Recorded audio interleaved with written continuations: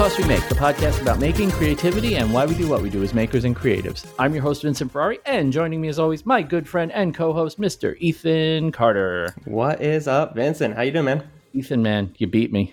I did, and I don't know why. Oh, yes, I did with the chess piece. It's not like you beat me up or anything. You just beat me to Emmett's chess pieces. That was okay. First of all, your chess piece is freaking awesome. I love what you did. I love that it was leather wrapped. Yeah, well, exactly. I was like, and I didn't want to just make something out of leather. I don't know. So yeah, but I had to add a little leather somehow. So one of my ideas for mine before I settled on turning polymer clay in a which drill, is awesome. Yeah, I can't. which I didn't get what I think you said it on in a comment or something like that that you got the idea from me, and I was like, and I got to remember to ask him what he means. Yeah. Ethan, for those of you that don't know, Ethan a while ago made a burnishing pendant, and he did it with brass and his drill and a Dremel. And I was like, that is genius. I'm going to do that like one day. A mini lathe, basically. Basically. And it worked exactly the same way. I mean, I had more trouble getting the stupid clay to harden, which Emily/Tomatoda explained to me why I had trouble, because it's Sculpey 3 and Sculpey 3 is trash. But it's okay. I got a supply of it. I will burn through it, and I won't be buying it anymore. But it did work. It did work. It combined everything I love. It's bright and colorful. Yeah. It's made with clay, and it's coated with UV resin. Perfect. Yeah. And just to give it a little weight, because clay has no freaking weight whatsoever, there's a threaded rod in the middle, which is how I chucked it into the drill. Oh, that's perfect. Yeah. I just can't wait to see our board. God. And and Emma, if you're listening, you better put mine right next to Vincent so we can be pawns in the same or across from each other so we can battle. I'm very excited. I like the idea. So Jeff, a weird guy, had a really good idea. He said he should take a picture at some point of the board with the pieces he's gotten so far, and I'm like, that would be awesome. Yeah. And just or like almost like a time lapse of like each piece getting added to the board over time. That would be amazing. Anyways, but yeah, for people that don't know, we should probably explain what we're talking about. You want to explain it? Yeah, I mean, and correct me if I'm wrong, but Emmett of Dead Rise Wood Crafts, which I messed up in my stories tonight. I said Woodworks because I'm an idiot, but he had an amazing idea. He does all these amazing things with like charity stuff, and but he had this amazing idea of creating a chessboard and reaching out to all these different makers and having every piece on the chessboard made from a different maker, a unique maker. And so every piece is going to be super unique and kind of the characteristics of that maker. And then once he gets all the pieces filled, he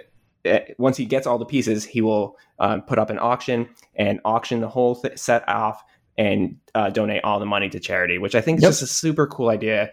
And the organization to do something like this, it by itself is is crazy. And the fact that he took it on and he's doing it, I mean, I think he's got commitments for every single piece on the whole chessboard. And the board, which is crazy. And the board. So the charity he picked is Proudhaven, and I'm a very big fan of this type of charity. In fact, one of my big charity things is I like donating to a place in New York City called Trinity Place Shelter, which is a homeless shelter for LGBT teens. It's one of my go-to charities.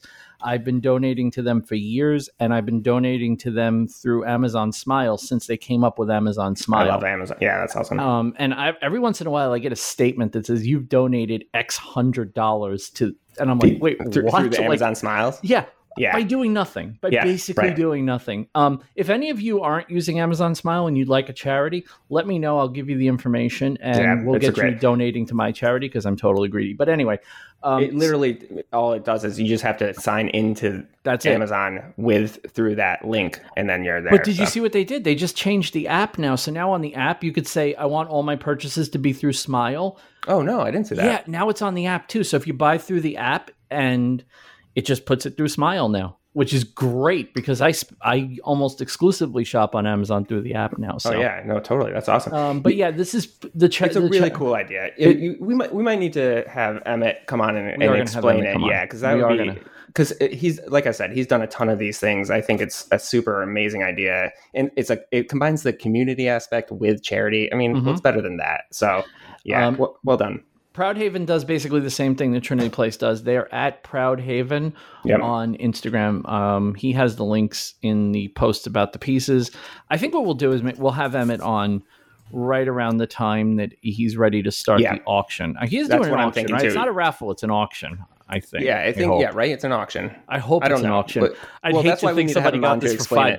That would really piss me off. Actually, yeah, right. It took a long time to make that stupid piece. Don't tell me you get rid of it for $5. Oh man.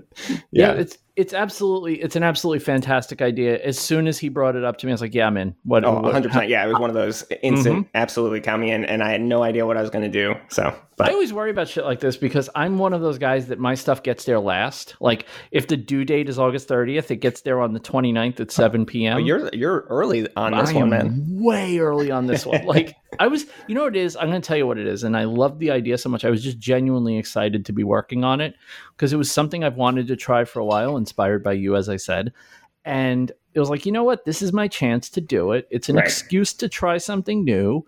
And hey, it goes to a good cause. And it came out, it wasn't exactly what I had in mind, but I was like, you know what? It kind of works. Like it's a little same bit, with me. Yeah. It's artistic. Yeah, exactly. It's artistic. That's what we call things when we don't make them quite to what we imagine them looking like. No, it's, or like Steve Ramsey always says, like it's rustic. unless you are truly artistic, like ooh, look at that segue. Like, look at that. Like somebody we might actually have on the podcast. Yes. Yeah. So I don't know if you guys know this. This might come as a surprise to you. It might be a complete surprise, but you ready?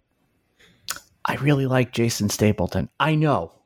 You do? I've only mentioned him on like every show since the beginning.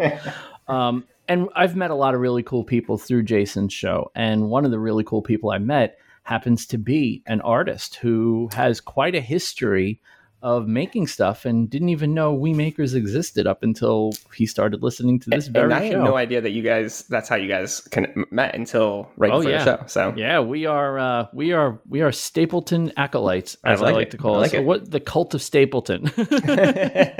So this week we have my good friend, one of the few people who I haven't met in real life, but actually does have my real deal phone number, and we've spoken on the phone many a time.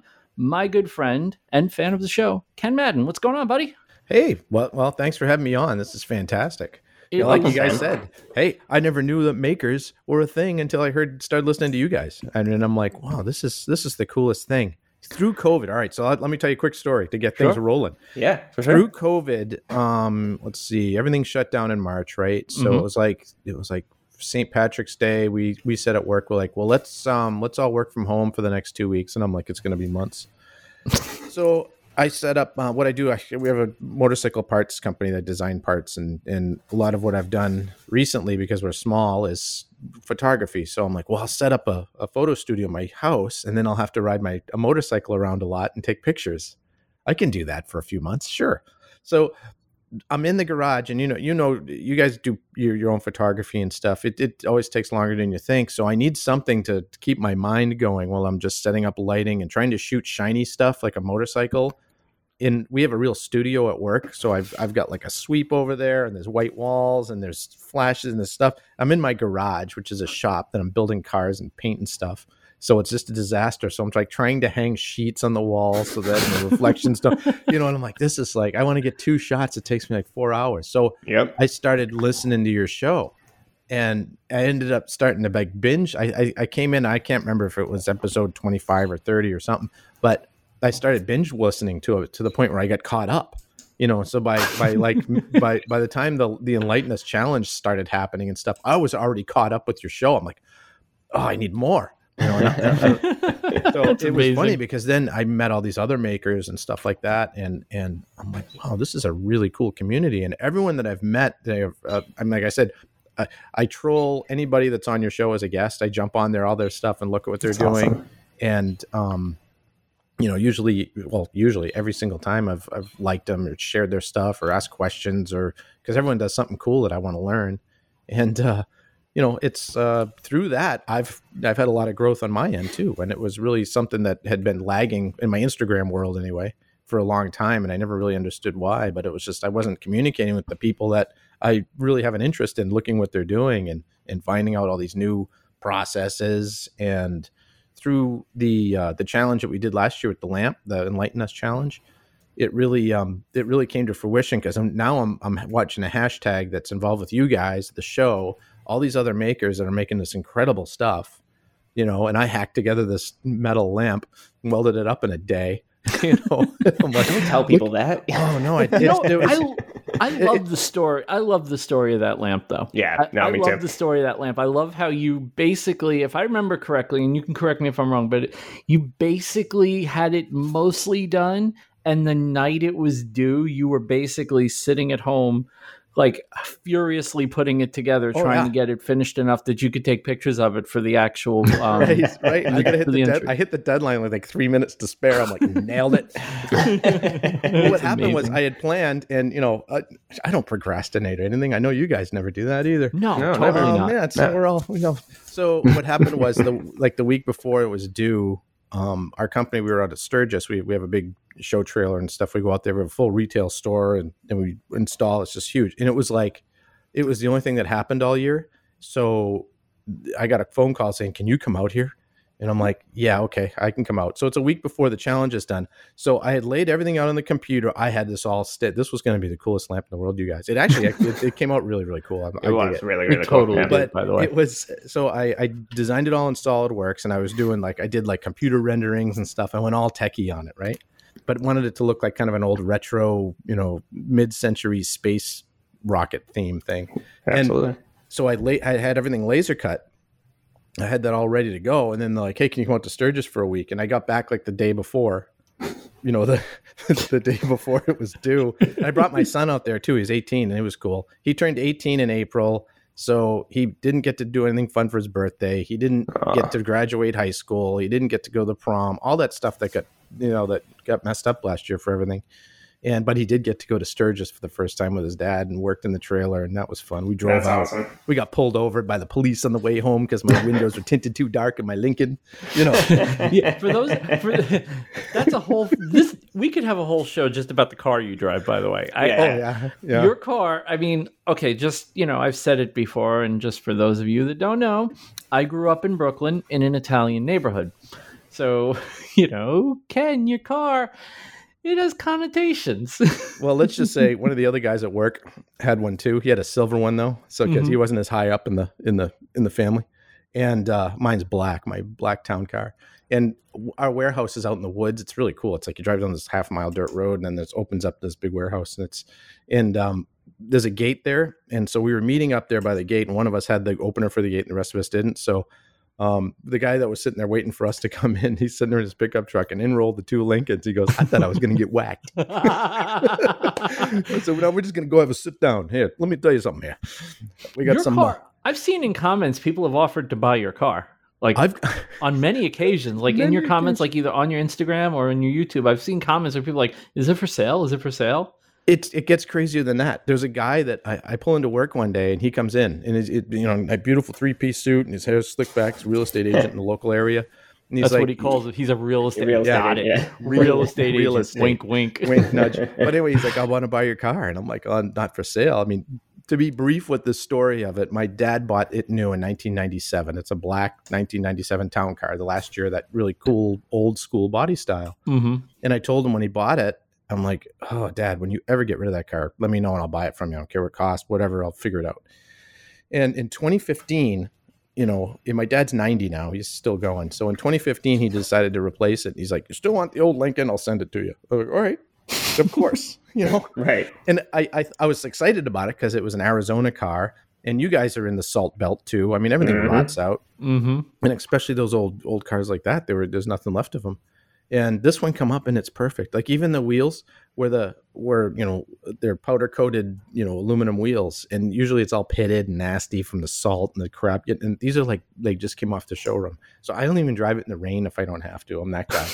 It sits in the garage all winter. But anyway, I never realized, like what you were just saying, that it has connotations. Everywhere I go, I can't go to a gas station without people looking at me.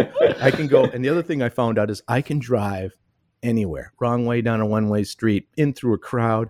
I just pull up because the windows are tinted. They're not super dark. You can still kind of see in. So I found that if I roll up slow, when people start looking at me, if I crack the back window about an inch everyone starts to look in, and I drive by and no one stops you. So I mean, I go VIP parking, I go everywhere, anywhere you go. And I just sometimes I'll just get out and leave it and run in and just go do what I got to do and come back and open it up. And people realize it's like having a cop car that people think it's still a cop car, but it's not. And then they realize it's not, and they're like, "Oh man, could have gone faster." How many miles is on it? Just about to turn 150. Wow. So it's actually, it looks, but to your point, it looks pristine. It's immaculate. It is. The first time I saw it, I'm like, oh, how old is this picture? I was like, oh no, he took this like yesterday. Oh, all right, cool. I drive it everywhere. I take it to car shows. I do all kinds of stuff with it. And then I got that's the summer Lincoln. And for the winter time, I bought a beater one because the things run forever. Vince, you're in New York. You know the cabs, the old. The Crown Vic cabs and stuff, and the town cars, they just went 500,000 miles. So I'm like, I'll find another one. They beat the hell out of those cars. I just hammer it's them. really funny because the town cars and the Continental, that was the black cars in the neighborhood. That was the TLC cars, what people in other cities would call the private cab companies, but we just call them black cars, right? And because they were always black for some reason, either black or dark blue. Yep. And it was town cars and Continentals, and just tons of them. Like at any given moment, I worked in Long Island City, which is right where it's basically Long Island City, New York is essentially the hub of the taxi business in New York. It's Long Island City and Astoria, which are right next to each other. And that's where all the cab businesses are in the city. They're all there. There's none anywhere else. And I would just see black car after black car after black car after black. Like at rush hour, it would just be in front of the street, in front of our building. It would just be a parade of black cars. It looked like a car show going by every single night because they were all going to get their own personal cars, which were similar to the yellow ones they were driving. Right. Right. I love that it's still. I mean, that it's still that's still like a car service. If you call a car service, you're gonna get a black Lincoln. You know, I love that. I mean, because of weather and stuff like that, I actually got that when last time I got a car service was probably one of the last times I traveled, actually, was to WorkbenchCon, and I got it, and they're still so comfortable. They're so I don't know comfortable. what it is. Great. It's just they do something with those seats that nobody else is doing, and they're not telling anyone what they're doing because the seats they got that nice soft cushion. Absolutely. And they're still supportive. They're not mushy. But they're soft, and you just sit in them. They're soft, and it's a couch. It's literally a couch on wheels. Yeah. And no matter who you are, and even if I'm not someone that revels in luxury, but you feel like a big deal when you're in one. You really do. Oh, you totally. You do. Ethan, believe me. I feel cooler on that than when I'm driving one of our really neat Harleys at work. I'm like, no, it's not as cool as the Link. And the thing is, no one realizes that they're dirt cheap. I mean, I've got a white 2001. I bought it for $1,900. Oh my gosh! And it's in decent condition. It's not as nice, but it's in decent condition. I'm like, well, yeah. If I have a car payment in the winter to ruin it, I'm going to drive this old beater. Yeah, and that's amazing. The winter car, and out in the Midwest. So I'm just outside of Minneapolis, just north. And you can still get cheap winter beater cars, and they salt the roads so bad out here. Oh yeah. I mean, it's in Boston. You get the potholes. Mm-hmm. Like, they do that out here too a bit, but it doesn't. You have the more where it gets hot and cold, hot and cold, hot and cold. Right. On the freezing point, it just destroys them, and it just like dragging through a bomb shelter. But out here, they just salt and salt and salt, and it just eats away you see these trucks that are 5 years old that have holes in the quarter panels already, and I'm like, oh, I don't want to do that. Yeah, for me, it's just rocks. My brand new Terrain just got blasted by a rock, and there's a huge dent in the side of it already. Oh. It doesn't even have 1,500 miles on it yet. It's the worst. It's a dent in the side, and it's through the paint, which means I got to get it fixed because otherwise that's going to just be a caved-in hole in a couple of weeks. So, so Ethan has salt. I have rocks, and you have salt. No, I have potholes. He has salt. Yeah. You also have those cowpath roads in in Boston where the road is Ken couldn't drive his car down those roads. Right. Yeah, they would swallow it. And then we get the cold out here too, the frigid cold. And that, all the weird stuff that breaks when you go to switch a knob or something on your dashboard and it's 25 below and it just breaks into brittle pieces, and it's just like, it's like in the Terminator when he iced the melting guy and then hit him with a shotgun and it comes apart. Yeah, that's like what your buttons on your dashboard do. Oh gosh. Or if you lean against your bumper. So you just a couple of days ago you uploaded a YouTube video. You're growing your YouTube channel. That's what we'll say you're doing. You're growing your YouTube channel. But your Instagram's always been pretty active around the same kind of content. You are an actual, like a real paid professional artist.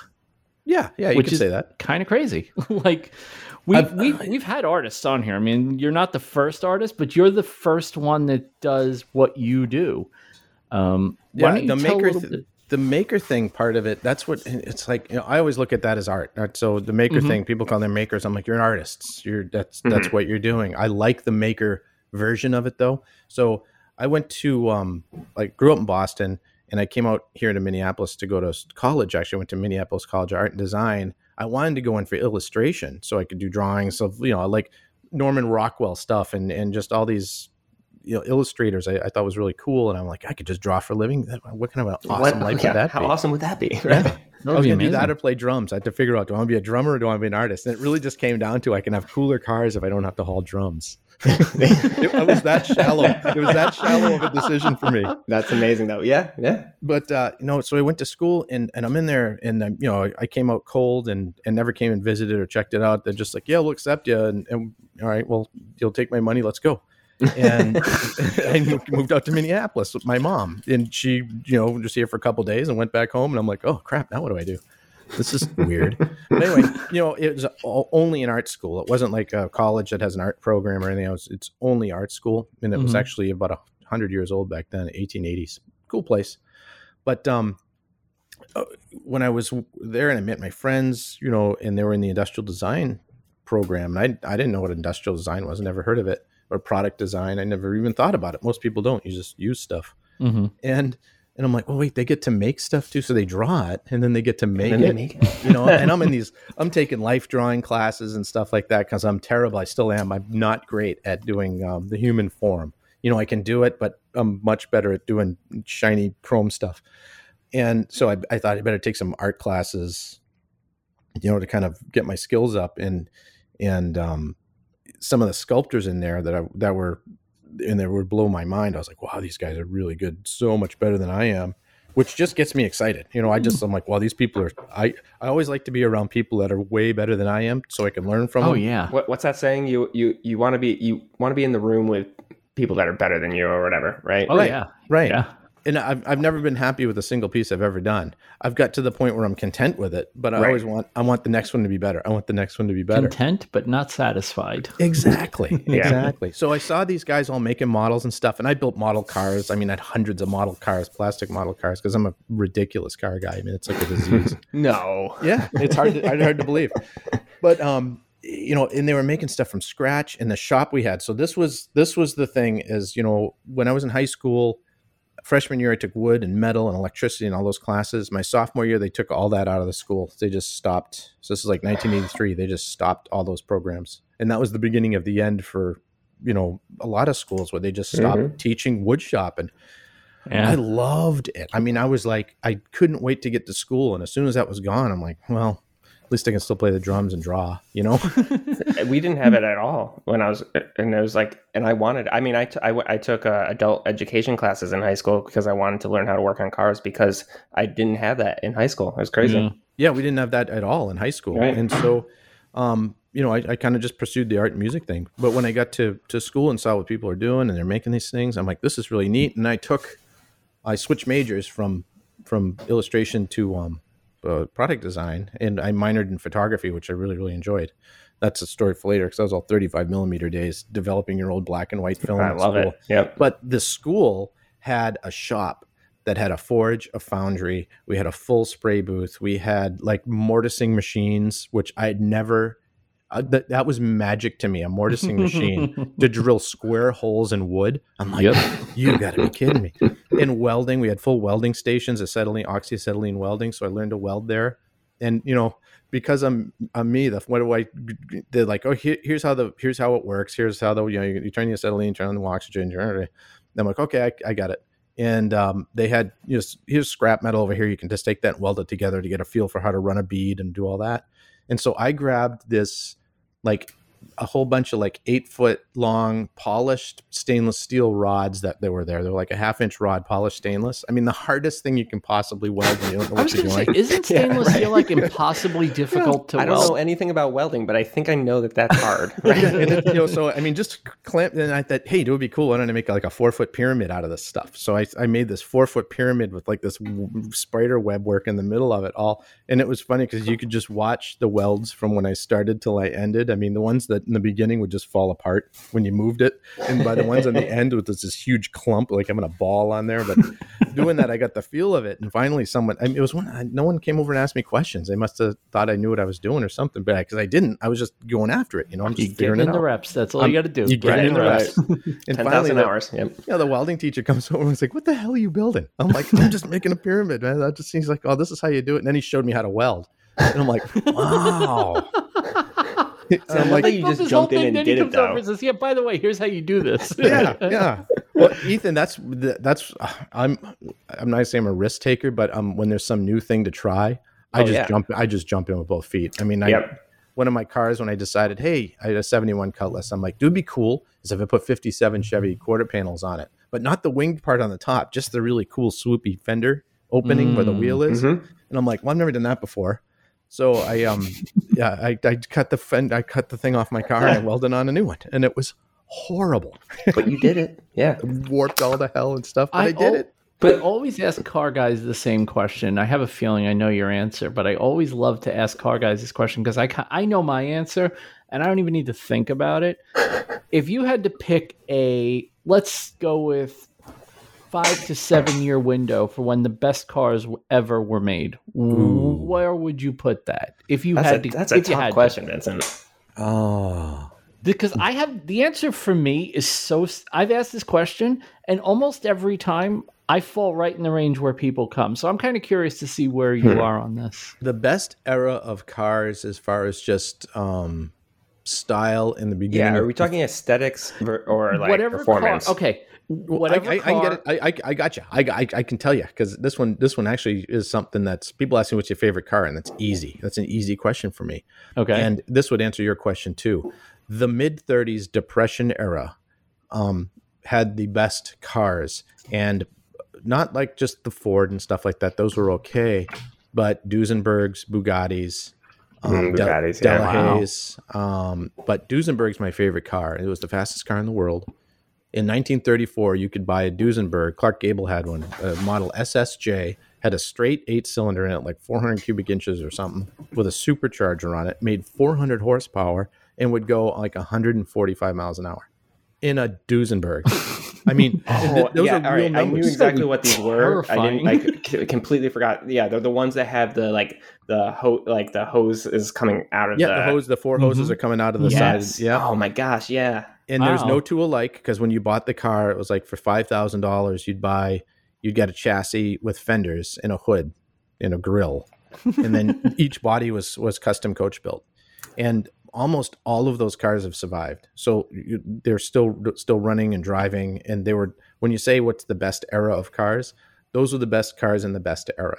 My favorite era is the mid 60s to about 71, 72. My boy. That's exactly. I think that's got to be right. My boy. Well, we went through, here's why, because we went through the design, after World War II of everything started to look like an airplane or a rocket ship in the 50s, and it got crazier and crazier and more Baroque, which I absolutely love.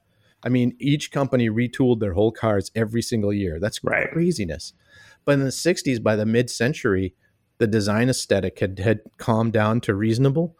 But at the same time, the technology of the cars had come up to where, a 65 or 66 Bonneville is a modern car. Mm-hmm. Right. It's as modern of a car as a new car is. They're not, it doesn't have all the bells and whistles, but the basic frame and bones of it are all there. And it has the style. And then it was long because it needed to be long. It wasn't long because, there had to be rooms for a third seat or no, the trunk just fit 4 people in it. It was just long because it had to be long. It just looked better long. It looked better long. Aesthetically, it was a better long car than a short car. And the other thing, getting back to the artwork kind of thing, and this is part of my, in the lexicon of stuff in my brain, is the artwork of the cars in the 60s from the ads where these, like Pontiac especially, had, the guy's name was Art. Oh, I can't remember his last name. Anyway, he was John DeLorean said to the Pontiac division when he was in charge of Pontiac in the beginning of the 60s, any ad that involves a Pontiac, this guy does the painting of. We're not doing pictures. Art Fitzpatrick. Art Fitzpatrick. Yes. There it is. Okay. There it is. Yep. And then he had a friend of his. And again, if you're on there, see if we can get this buddy, because his buddy used to work at Disney in the 30s and 40s, and then worked with him at Mercury in the 50s. Van Kaufman, that guy? Yeah, and he would do the backgrounds. So one guy would draw the car, and the other guy would do the backgrounds on all these drawings in the 60s. And then you start to see it, and you're like, oh, there's 2 signatures on each one of these things. Now it starts to make sense. I just thought the guy had 4 letters in his word that he spelled funny. Here, and I could be completely wrong about this, but I think there's something like lacking in car design now because of photography. Because I think part of what sold cars then was it was like an art piece, and it's what you're doing, Ken. Like, right? It's this type of stuff that you're doing, but you wanted that backdrop. You're selling a whole feeling, a whole whatever. You nailed it. When I'm doing a drawing like this, it's a moment in time that I'm creating. Right. I'm not doing a drawing of your car. I'm creating like this Porsche that I'm working on right now. It's a 1969 912. And the color just drew me in at this car show. I got talking to the gentleman that owns it. And, we got talking like we are here just about the color and how does this come with were the wheels that color? Did you do that? And just the art of it and the things that he changed to make it his and that kind of stuff. And that was at this car. This drawing is a moment in time that's captured. And I like to have that feel of those old advertisements, without like copying them or anything like that, but just to kind of have that same kind of mid-century Mad Men ad feel to them. I just really, I like that. And it's been pretty successful. I worked my way through school drawing cars like that. And because then you don't have all those ads driving across like the bridge in Boston, right? You don't have those. Right. Or driving up the coast in Vancouver up to Whistler. Like, you don't have all those cheesy commercials that are selling the experience. It was a print, right? It was the picture had to evoke. It had to evoke the experience of the car and the situation, right? Yeah. What I love about your style, and we've talked about this in the past, but one of the things that's distinctive about your style of illustration when you do your car stuff is you don't work on white paper, which I noticed pretty much immediately. And it's funny because I didn't notice that. I didn't catch that. The paper you work on reminds me of the stuff that like court artists use. Oh, wow. And it was the first thing that popped into my mind when I was like, wow, he doesn't, because normally at work, people work on white. And when I asked you why you didn't, when I asked you why you didn't work on white paper, your answer was so I can draw white. Right. And it started to make sense because I can't imagine drawing chrome if you can't if you're working with white paper, you can't really put chrome under anything. It has to be the top layer, and there's if you want underneath. It to pop. This is why I always like doing something on a little bit lighter. I use Canson. It's actually like illustration board, like you'd use like matte board. Mm-hmm. And I do it on that because it soaks the marker. These are all done with Prismacolor markers and colored pencil. And it soaks it in really nice. And I got my own little trick because I'm an airbrusher, but I'm a lazy airbrusher and I don't want to mask anything. I figured out a way to make pencils look like an airbrush. Oh, lighter fluid. I was watching one of your videos. I can't remember what it was. It was some kind like alcohol something. Rossignol lighter fluid. Like if you ever had a Zippo lighter, the stuff, the awesome smelling fire. Yeah. Oh, I love that lighter. It smells good. So I take I always have a roll of toilet paper. You'll see in videos once in a while, there's a roll of toilet paper on my desk. Because I found that it's soft enough and the fibers are good enough when they dissipate, they just disappear into it and they like dissolve. So how do you So what do you do with it? So you take it and you put it on toilet paper. Well, I'll put some pencil down. Like I don't know if I want to just do a base, I'll just do one color. If I put 4 or 5 colors down and blend them together a little bit, but I'm not pushing down real hard to like ingrain them into the page. But then I'll take just a little like one square of toilet paper, fold it up until it's small, about the size of the end of your thumb. And I use that as a brush. So I put the lighter fluid on that. My art is very flammable, and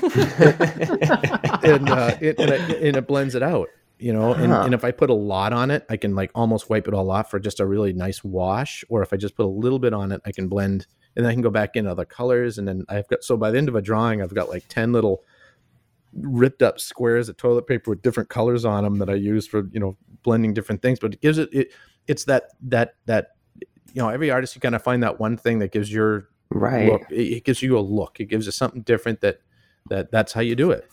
Your ability to draw chrome is just ridiculous. I still can't. I don't get it. I really don't. In your most recent video, the Half Moon hubcaps on the Beetle. Mm-hmm. Oh, it's just good. All Beth kept saying the whole time was, you know what my favorite part of that picture is? I was like, oh yeah, I know exactly, because it's my favorite part too. She goes, yeah, the chrome is ridiculous. Like, I know that obviously there's a technique and there's just practice and experience, but like, I don't even.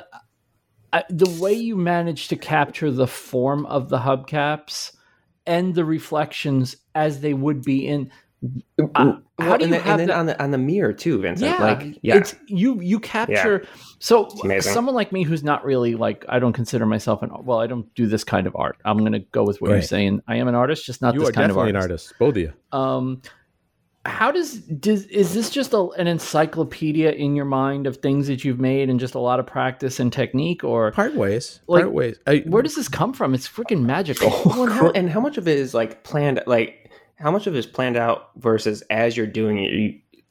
Is it like muscle memory? Like, that's what I just don't understand. Because part of it is. That's funny you mentioned that muscle memory. Part of it is muscle memory. But like on that Volkswagen you're talking about, it's that purple Beetle. The chrome on that was really, I really put a lot of time of putting the contrast in the chrome and really getting the colors that you would get. And I struggled for a long time trying to figure out how to do chrome when I realized, because I always try to use silver or grays or stuff like that. And then until it hit me, I'm like, all it is a mirror. So, if I'm looking at a mirror, like the hubcap, if I'm looking at that hubcap, there's a mirror of the sky and a mirror of the ground. And in the middle of the mirror, there's a dark line. So that dark line needs to follow the form of whatever it is, right? So and it has to follow the center or go up on the edges or whatever, and any other lines in the top. But the other thing it does is it goes against everything they teach you in art school or drawing classes or anything about shading. Goes right out the window when you're doing chrome, because it's completely opposite. There's no backlighting. There's none of that stuff. It's all like the middle of like the hubcap there. The middle, there's a real dark section of blue. That's actually way darker than the sky would be and stuff, because as things curve around, then the light bends. It actually messes with your. And if you look at stuff through a camera, don't look at it with your eye, but look at it through a camera, or to snap a picture on your phone. You look at it, and that makes perfect sense. No wonder you do it. But if you told yourself to do it like that, you'd be like, this isn't right. It doesn't make sense. And then all of a sudden it is. And so there's always these little, I guess, you get these little touch points through time where you're like, oh, I figured that out. Now I know how to do that. Conveying shiny has got to be the most difficult part of what you do. Right. I mean, you're dealing with cars and motorcycles mostly. Right. I know there are people that think hair is hard. Hair is hard. I'm not, but conveying like different textures are, what they are. They are what they are. But conveying shiny to me, just because it's not shiny. That's the thing, right? Because, hair, you can kind of fool your brain into thinking that it's fuzzy or soft or whatever. But like shiny is so difficult because what you're looking at isn't shiny. And it breaks your brain almost looking at it. It hurts my head looking at this picture, Vincent, and being like, no, because it does. Because I'm looking at it and it looks like it is like a mirror, but then you say that and I think back and I'm like, that is a one-dimensional with color. It's just color. It's just color. Yeah. And I still don't really get it. Well, and this is one of the things that eventually I want to teach, because it's just watching. I used to teach the marker rendering class when I was in college. After I took it for a couple of years, I was a TA and then I taught it. And this is markers, and a lot of people don't use this anymore. The markers, because there's a lot of digital. You can do it digitally, right? And I'd love to be able to do it digitally. And I use Photoshop and Illustrator and Premiere Pro for video stuff, and I love all that. But it's still, when I want to just make a piece of art, I don't want to do it on a computer. I have nothing against them, but to me, I gotta get down there and mess with it. I'd love for someone like you to get their hands on an iPad with pencil and Procreate, and I would love to see you do. Yeah.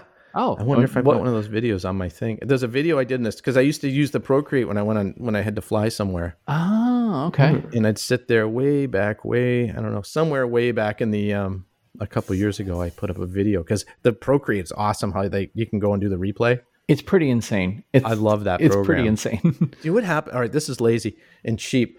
The iPad I had it finally just died that I had Procreate on, and I was like, oh, I got my laptop and I'm still drawing. So I just didn't buy another iPad, and I tried it on my phone and I'm like, it's too small. Yeah, but I had do the like same Procreate. And you watch what some people are doing on that, and I'm like, this is really, pretty crazy, really cool. Oh, I totally feel like I love Procreate. I think it's one of the more fun apps to just. It's a great doodling app. It's a great. Because one of the things that I think they got really right based on my limited experience is the way they've simulated textures and the different drawing mediums. I think they do a great job with stuff that has natural textures in the real world, like colored pencils. If you use the colored pencils or the gouache, which is my favorite, it acts like gouache. I mean, it looks like it.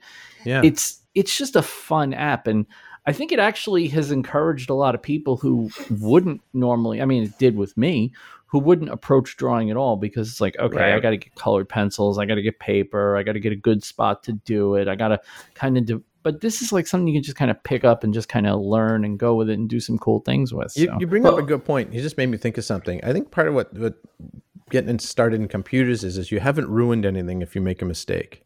But that's what people think. And if you're drawing on a piece of paper or something like that, even though it's it's a piece of paper you took out of your copy machine, and something goes wrong with a drawing when you're trying to draw it. And I watch a lot of artists really get frustrated with that and just stop or that one messed up. I'm like, no.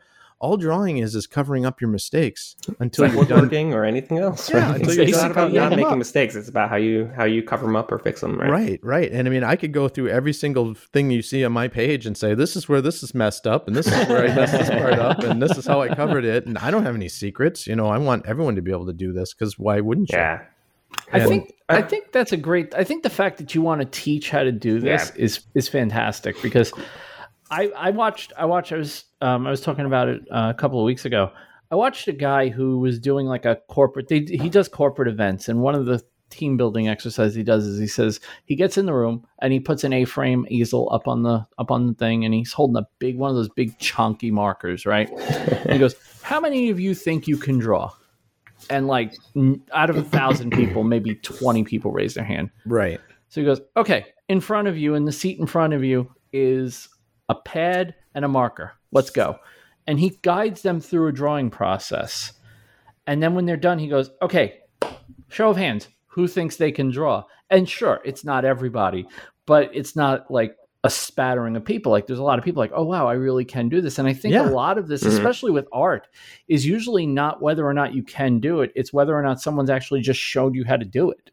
Well, and this is a horrible example, Vincent, because I really hate these things. But that's the whole like brainchild behind those stupid paint night things, right?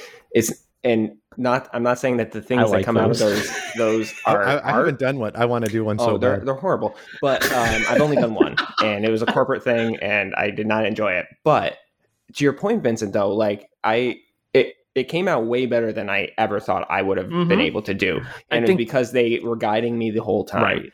I think that's most of it, by the way. I think that's what it is, right? If you don't think you can do something, it's probably just because you haven't done it. Well, you probably can, even if you do it poorly. You could. I have a painting that I did at one of those at a sip and paint thing. Yeah, and it's not good. I know it's not good, right? But I love it so much because it's like it's the first time I ever made a painting that actually looked like anything, right? Yeah. And I was like, you know what? Not, and it's not. You know what, Vince? It's not that it's not good. It's not terrible. Right. But even if it is, you know what though? I'll even do you one better. Even if it is terrible, who the hell cares? Right. That's your first. Now do your second. Now do your third. Well, Vincent, it's what I say about everything about like making or anything that we do. I'm very like everyone that says they're not creative or they're not good at making things and stuff like that.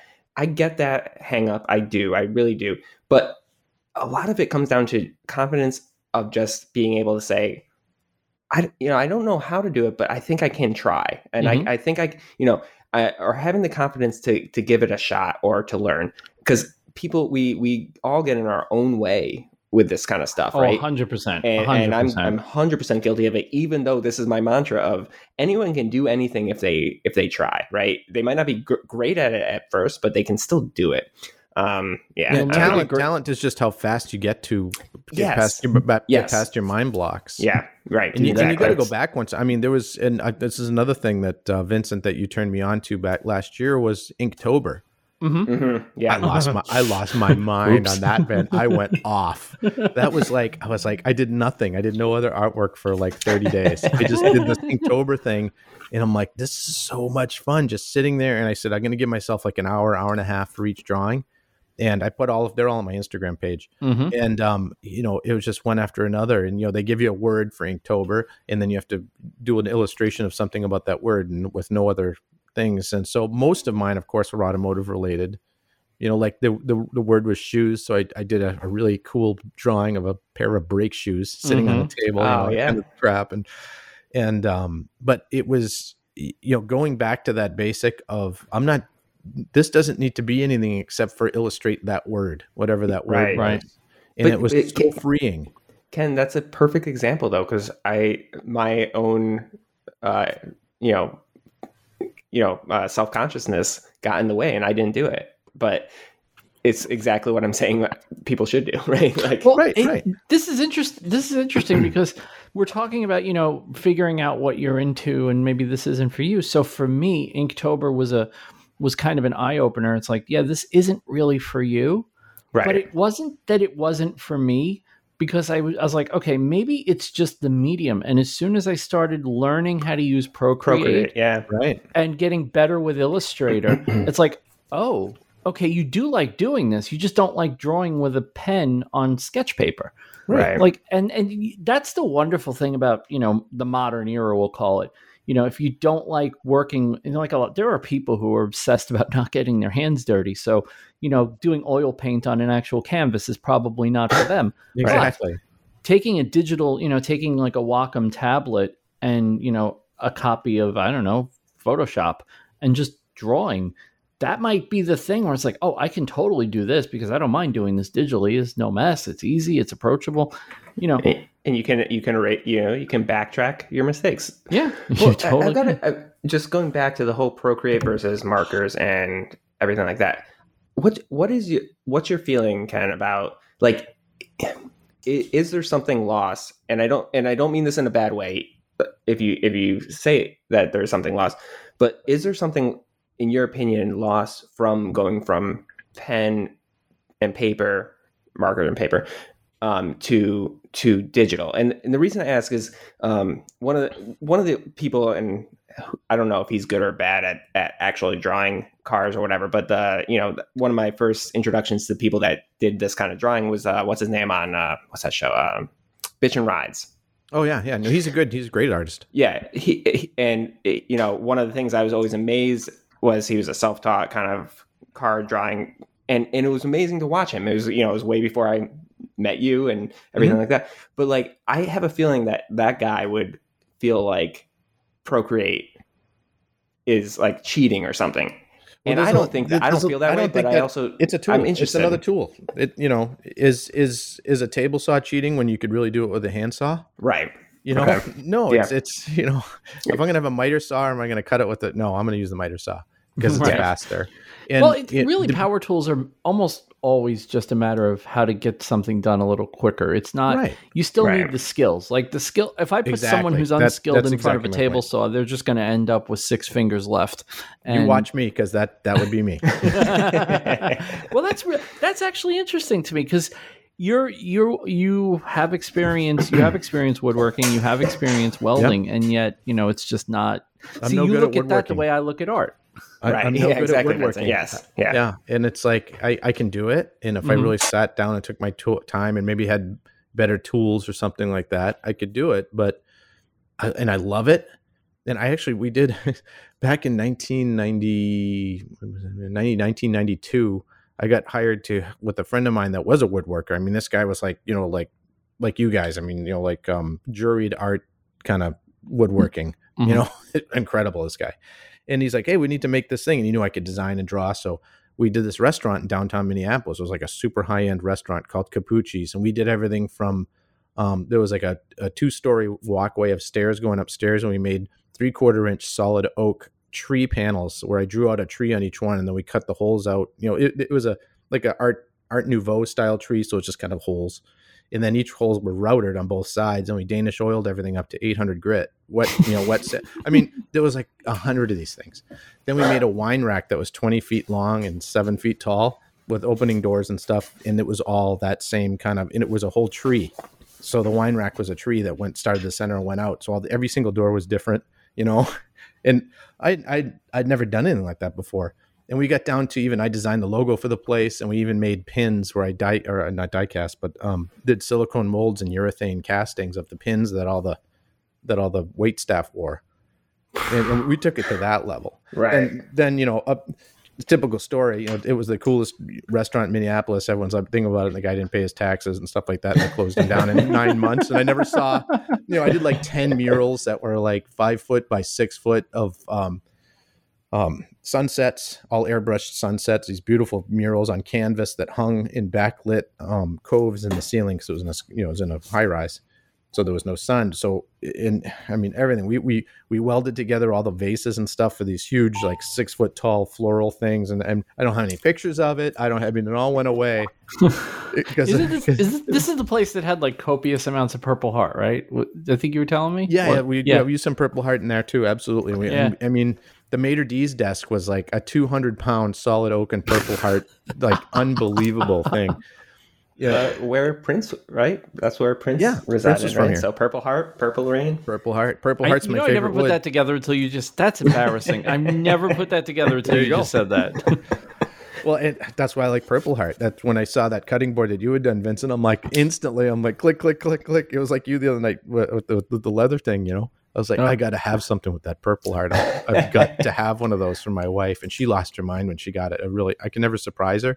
Because isn't it, well, you guys are both creative. So when you want to give something to somebody that like knows you really well, it's almost like, well, I know they're going to appreciate it, but it has to be really, really good. They're going to think I phoned it in, And this is something I'm like, they know I'm talented. So this has to be I always really get nervous. good. I always get nervous because like when it comes time, like a gift giving thing now, it's gotten to the point where it's like, oh crap, I got to make something because I can't just buy a gift for this person. I can't give them a gift card. Like they're going to go, what's wrong with you, bro? This is my opportunity to get something you made. And it's like, all right, fine, I get it. So exactly. I feel that struggle, Vincent. Well, in trying different things has really been eye-opening because you get jaded. I'm a jaded old guy when it comes to cars and motorcycles. I can go to a car show and really I don't even have to look at the cars. I'm just there to be in the moment, And so like with the artwork and stuff, learning about the maker community and things like that, like you say, there's things that I know I can't do, like that board that you made for me is beautiful and everything's perfect. And I'm like, there's not a mark. The wood's perfectly, I can't do that. I've never been able to do that. There's always some piece that didn't fit together or an edge or something. I'm like, it's okay. People are like, oh no, that's good. I'm like, no, it isn't.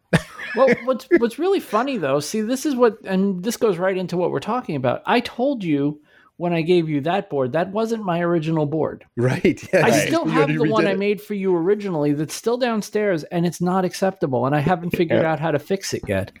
Funny. But it's weird. That's how we do. Right? That's exactly it, right? Because I think that's the difference between, an artist. Well, there's that, Vincent. And then there's also where we know, like, we can see the mistakes and we hate that, and we've talked about that so many times. 100%. And it's like the hardest thing hardest thing we ever do is to not point out those mistakes. You have no idea. I still do it. I know better. Totally. Me too. Oh, you were hilarious when you did that. You're like, oh, Ken, I don't know how to tell you this. And it was getting close to Christmas. It really wasn't. I wasn't worried, but you were like, I'll get it done. But it was just so funny because I'm like, I've been there, dude. I totally know that exact feeling you're having. You're talking to the customer. It's some person you don't know, but you want to make sure that they want to be a customer again. And something went wrong. And times, I felt for you. I had such a cool idea, right. And I could see the potential in the idea when I'm looking at the one that I screwed up. And it's just like, I can't give a customer worse this. when you have an amazing idea or amazing vision, and and it's just, you know, it's there and you know you can do it, and it's just not quite there, right? Yeah. Right. The almost. The almost there. is worse than the failure. Yeah, because for sure, the almost, it makes you Yep. feel like I could have done this. Like I was right there and it just didn't work. Why didn't it work? What did I do wrong? At least with a failure, you could go, "That was a dumb idea. It was never going to work anyway." Right. It's like, I'm a big soccer fan, and I always tell people, you know, because one of my teams is one of the greatest teams that's ever played, Manchester City. For those of you listening who don't like Manchester City, anyway, I always say I'd rather lose like 6-0. Like, I'd rather just get blown out. And why would you want to get blown out? Because then if you're blown out, you never had a chance. Right. Like, if you lose 6-5, you had a chance and you blew it. Yeah. No, I agree with you, Vincent. 100%. You just get the doors blown off. You had one of those days you could chalk it up and go on with your life. Right. So. Well, and sometimes it just ends up being a material, like for me, it was a material pick. I did we wanted a new kitchen table. So last year, right before COVID hit, it was funny because the day I finished it and put it in the kitchen was the day we started working from home. So I never used it as a kitchen table. But I made this table and I had this cool idea for a table and set of chairs and all that kind of stuff. And I got the table made and it was like, you know, laser cut steel. The table's awesome, by the way.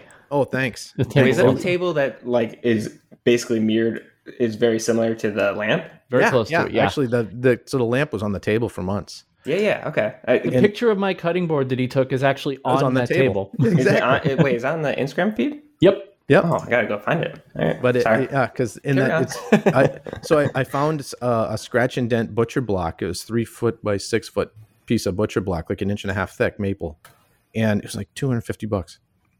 That's a great deal. That's a start for a table. That's perfect. So I'm like, I want it to be strong, so I used like 1.5 inches, like 6 gauge steel tubing for the bottom of it. I mean, this table weighs like 300 pounds. I was just gonna say, how much does this damn table weigh? You can launch the shut, and it looks. I don't think I have a picture of the whole thing like all done and sitting out.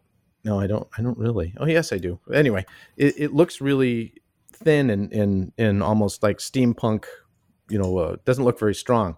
But underneath of it is all, you know, welded steel, and the legs are like 1/8 inch thick plate, you know, welded together, and then they have buttresses on the inside of it. I mean, you could launch the shuttle off the thing. I do love how you managed to combine with the design, the language of it, the swooping circular legs, and then the circles punched out of it. Right. It is very similar to your tiki lamp, which is really, really cool. It's Ken definitely has a thing going on here. Well, it was if you took the legs and flipped it upside down, because I'm like, you know how cool this lamp will look on this table. I'm looking at it right now. Oh my gosh, it is. But it fits so well. And you're right, the top works perfectly. Yeah, very cool. That board looks good on it too. I'm just gonna say, you know? Don't it? Yeah, that it was. I used it all summer for photography. It was really good. Beautiful. But it was a cool table, and I used you guys all use mineral oil, and I've never used it. I used the Danish oil on it because I like to put paper on things and have it stain later. So for like 6 years after you made it. Exactly. So I Danish oiled it and I wet sanded it up to 600 grit. But first I went around, I took 2 ball peen hammers because I didn't want it nice. And I took 2 ball peen hammers and I just started playing Hut for Teacher on it all across the top. So it's got little dimples and stuff on it. So there's no part of it that's perfectly flat because it's maple, so it's hard, but it has a character. I've actually done that though, Ken. Like there's things that are just too nice, and I'm just like, I'm gonna stress out if there's not something wrong with it, and I just someone give it hit this with a ding, chain, a little ding on the corner or something. And then I know it's not perfect, and I can just like move on. Yeah, I love watching people when they distress stuff. Like they'll do like the chain. It's interesting you said the chain because I always just see people wad up a chain into a ball and just start slamming it into. Oh yeah, wood. I've done that. It works great. It makes all kinds of cool marks, especially if you use an oily chain. Then it stains it too. But what I was talking about with this one in the beginning though is the mess up. So I picked this metal. I just said, just give me the metal, whatever. And I should have, you can, when you order metal steel, raw steel like that, you can get it coated or uncoated. And I should have got the uncoated because I wanted to grind the legs. But there's like this pickled coating or something they put on it. I should know what it is, but I can't remember what it was. Anyway, you can barely grind it off. So it took me forever, and I just screwed it up. So the legs the grind marks and stuff didn't come out anywhere near because I had to use 24 grit on a real high speed, grinder to grind it all off. So, I mean, you could run your hand across it and cut your hand when I was done with it. So then I had to go over it all with a DA and 80 grit just to take the sharp, pointy parts off. So that when I clear coated it, there wouldn't be these extra sharp things of paint. And you don't want to end up with a freaking razor blade holding up your table. Right. Yeah. But I thought I burnished the edges okay. And I really didn't. So like all the chairs that I put next to it, they turn and they're all just gouged. You know, and you turn so your thing, and if you hit it just right, you'll get a nice little mark on your leg. So it's I had some failures on that, but I like how it came out. And that's the thing, right? Though people would look at it and go, "All right, this isn't the best design thing in the world." I mean, it just sliced a finger off, but you know, it's cool looking. It looks good. Right. It looks good. It holds stuff up. Yeah, you know, it's a table. It can do table things. But I had the chairs designed too, and I was going to do I was going to do the 4 regular chairs that had the same legs and stuff, and then I was going to do like a Game of Thrones, like king's chair on one side, then a queen's chair on the other, and I still might. But when COVID hit, we're like, you know, do I want to spend $1,000 on laser cut parts right now to do the rest of the chairs, and then do it? I better not. And then you know what happens? Just things happen. But I'm going to build, I'm actually making another one of those lamps that I made. So I have a pair of them because I really liked it. And there's a guy out here. I'll have to look it up and get you guys the number, because you got to see his cool stuff. He makes mid-century lampshades. They're expensive, like $100, $200 lampshades, but what's cool. Yeah, I'm trying to think of what is a mid-century lampshade. So think about a lampshade that's, well, they got boomerangs on them. They're like fiberglass, but you can see through them. It's like, real paper thin fiberglass. And I'm trying to think of the name of the Jetsons. place. Think the Jetsons. Okay, all right. It was what I wanted in the original drawing of the lamp that I did for you guys for the competition. Oh, yep. All right, I just Googled it. Yes, and all right. Yeah, that kind of flat. It's wider than it is tall by like a half. Yeah. Those are really cool, and there's a whole shop that does it out here. Those are really cool. I like those a lot. Actually, I was going to say think Ken's logo. Because exactly. No, yeah, definitely. All right, I'm in. Yeah, my logo's total just tiki, rat fink weirdness. I love it. I've been told by someone else who lives in this house with me, the font that you picked for the Mad K part is like one of her favorite things. So I don't know if you drew that or if that's a font, but she loves it. Font. It's and I of course I went in there and tore it all, moved it around and stuff. But it was Fink. There's House Industries. I bought a whole bunch of their fonts many years ago, and there was a Fink. There's like Fink Gothic and Fink. It's like Rat Fink. Like, it's fantastic. You should see all of them. They're really, really cool. And so I took this one and I just altered it the way I wanted it. Kind of like the word studio on my logo. It looks a little bit like the Brady Bunch letters. Oh yeah, from the Brady Bunch show. Yeah, absolutely. That's like Sherman Schwartz Demi or something. It's called. I don't know. Perfect. One of those. It's one of those goofy things. The stuff that I remember is like that. I can't remember to like balance a checkbook or write pay a bill, but I'll remember what the font was on the Brady Bunch show 50 years ago. You have Sherwood Schwartz's biography committed to memory, but you couldn't tell me what the balance on your checking account is. Exactly. It's funny. There are people like that though. It's just the brain works in weird ways. Like I'll remember as I'm getting older, I'm realizing that my short-term memory is garbage, but I remember jingles from commercials I saw when I was a kid. Like I walk around, like I'll be sitting in the kitchen and I'll pull something out of a cabinet and I'll just start singing the jingle from the 80s. Yep. And I'll hear, where the hell did that come from? I don't know. Schoolhouse Rock. Yeah, basically. Exactly. That's too cool. I've found myself, and I always joke that I never really cared about the 80s because for the most part I was 4 through 14 in the 80s. It's not really years that most people remember. I remember some things, but it wasn't my best years. I feel like my best years were the 90s, teen and later. But I'm starting to, like, I was saying on the podcast, went back and watched Knight Rider end to end. And I realized that it's a wonderfully terrible show. Like it's I love that. I love that expression because that's perfect for so many of those shows. Exactly. Wonderfully terrible. Because I have the same. I feel the same way. There's some things that are just so wonderful. They're horrible, but they're wonderful. If you watch, I always say, and I started watching Knight Rider Historians on YouTube, and when you start watching Knight Rider as more of a from a technical mechanical point of view, you realize the show is absolute genius. It's a terrible show. It's corny. It's hokey. It's ridiculous, right? But they do some stuff in that show where you go, wow. And because they weren't doing there was no CGI. Right. It was practical effects. They had to do it. Yeah, they had to do it. All effects. I mean, even the fact of just the driving it into the truck. Yeah. That was pretty complicated at that point. It all is. There's some stunts. There was a stunt that they pulled off on one episode, and I paused the screen. I said, "Look at this." She goes, "What?" I said, "There's no tire tracks on the ground." She said, "Yeah." I said, "That means they got this right on the first try." Yeah, right. The other thing they did, they made an '83 Trans Am look fast. Right. That in itself was a Do you know feat. the story of the nose on that car? No.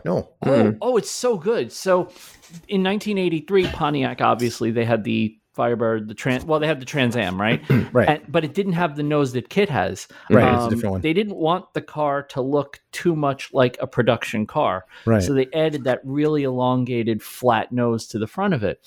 And what ended up happening was, and if you watch the first season, they call it a Trans Am a few times. Mm-hmm. And then all of a sudden they stopped calling it that. And it turns out GM basically told them, stop calling it a Trans Am. People are driving us crazy to get this damn car because we don't make it. Well, you know why they picked the Trans Am was all because of Smokey and the Bandit and how big that was. True. And the Trans Am, and that movie absolutely made the Trans Am a legend. So they were just trying to, they're like, hey, let's use a black Trans Am just like Smokey and the Bandit did. Everyone thinks those are cool. If you watch the first few episodes, you'll notice there were a couple of scenes where they didn't have the extension nose on it.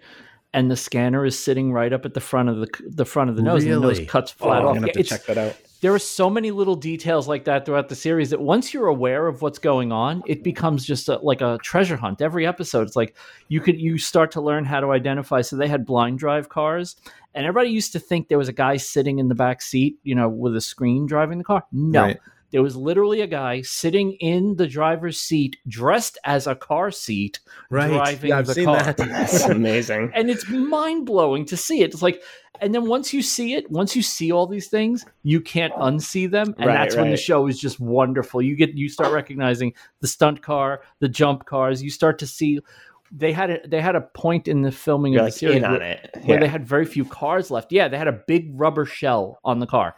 And you could see it. Like you like, I always thought as a kid, like, oh, the car got banged up. No, it didn't get banged up. It's literally wrapped in a neoprene shell. Yeah.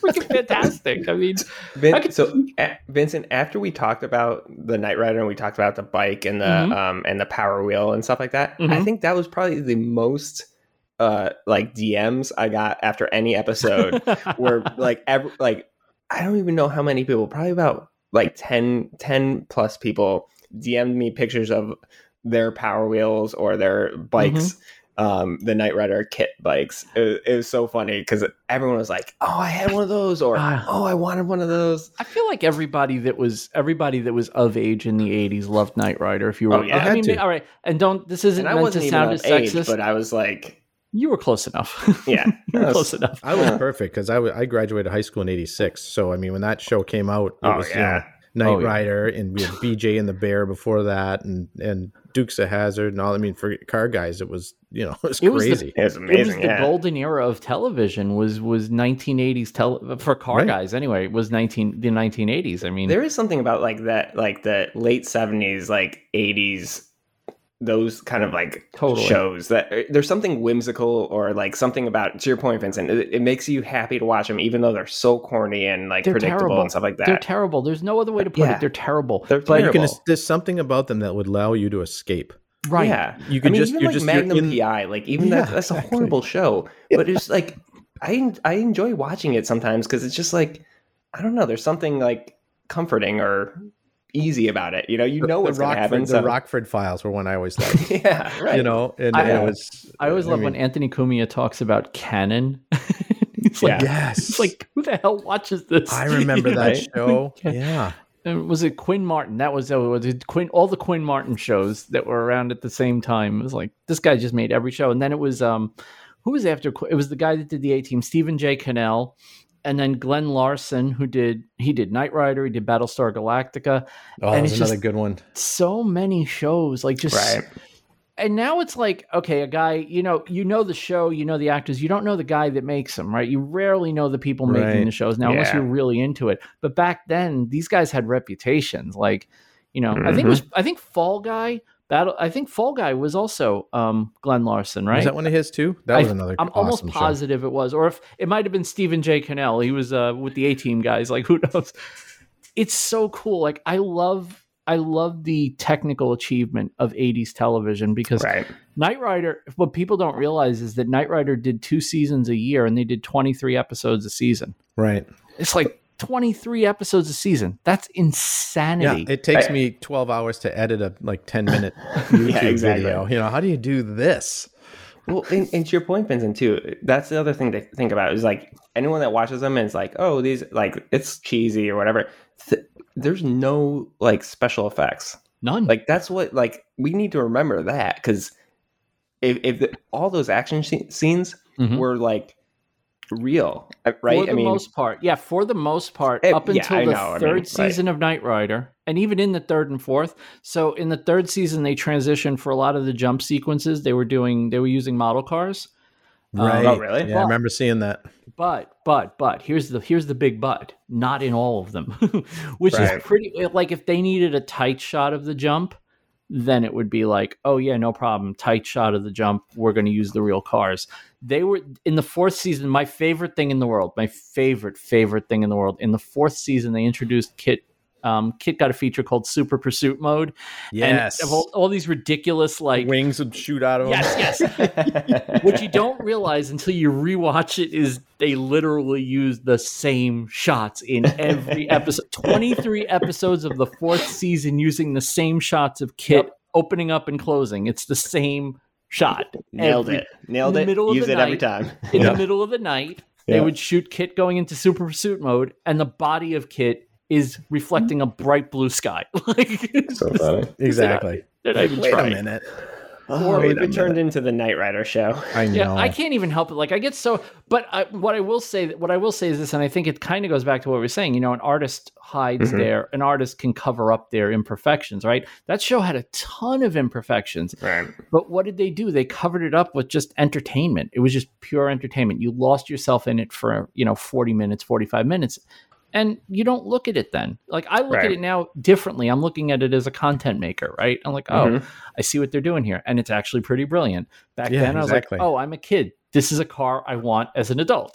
Well, you enjoy it as like, you enjoy it because of the imperfections, because it's like, oh, how brilliant was it that they could make this horrible thing actually look awesome. Like, holy crap, they pulled this off? What the hell? Go rewatch the first Star Wars movie. I mean, that was a documentary in real life to me when that came out. I saw it in the theater 8 times when it first came out. I was like 77, so I was 9 years old. You know, and 9-year-old seeing that, it was, magic. It was real. That when you watch it now and you can see like, oh, that's not a building. That's just a milk carton painted white that they're flying by. You know, the most mind-bending thing I ever saw. So when I was younger, they did a Star Trek exhibition at the Hayden Planetarium, which is at the American Museum of Natural History, which is now called the Rose Center for Space Studies, I think it's called. And for about 1 month, one summer, when I was like 10 years old, they had a Star Trek exhibition. And they had borrowed stuff from the Smithsonian. So they had the actual props and you could actually see them. And for some of them, they let you touch them. And what really blew my mind was learning that the detachable probe from Spock's tricorder was a salt shaker. And the chips that Kirk used to put in the command seat to record his log, they were literally just pieces of painted wood. Like everything on that show was so unbelievably low budget. Right. It really hits you. Even at 10, I understood like, oh, this is not what I expected. Like this is craziness. But again, it is cool. You're watching it from today's eyes, you can appreciate, wow, that was incredible. Look what they thought of to do. Doctor Who's another one. Right. Doctor Who was great. I mean, the Daleks have a damn whisk on them. I mean, they literally have a whisk on them. Right. The Cybermen were made with like ductwork and socks. You know what I couldn't understand? Like, I still don't understand from the original Star Trek is the earpieces that they use. You know, like up on the bridge or whatever. It looked like, I don't understand how that stuck in their ear and hung there. It looked so like heavy. Everyone that has AirPods wonders the same thing. Okay, all right, sorry. Get AirPods, but right, like it looks super heavy, and I don't know how it stayed in their ears. Aurora had that thing that looked like a barbell sticking out of her ear. Yeah, and it's exactly. like, how's that not move? Right. But yeah, that's too good. Very important questions being asked on this podcast. I know. We're really, I'm really very digging curious. deep right now. I'm very curious because I didn't expect to be talking so much about 80s TV. It's fine, whatever. The conversation went there. But I'm very curious from the people that are listening. I know some of you weren't even alive for 80s television. I'm very sorry. Go back and watch some. You'll enjoy it. But for the people that were, what was your go-to 80s show? I mean, it's clear what mine was, and I'm not even pretending it isn't Knight Rider, right?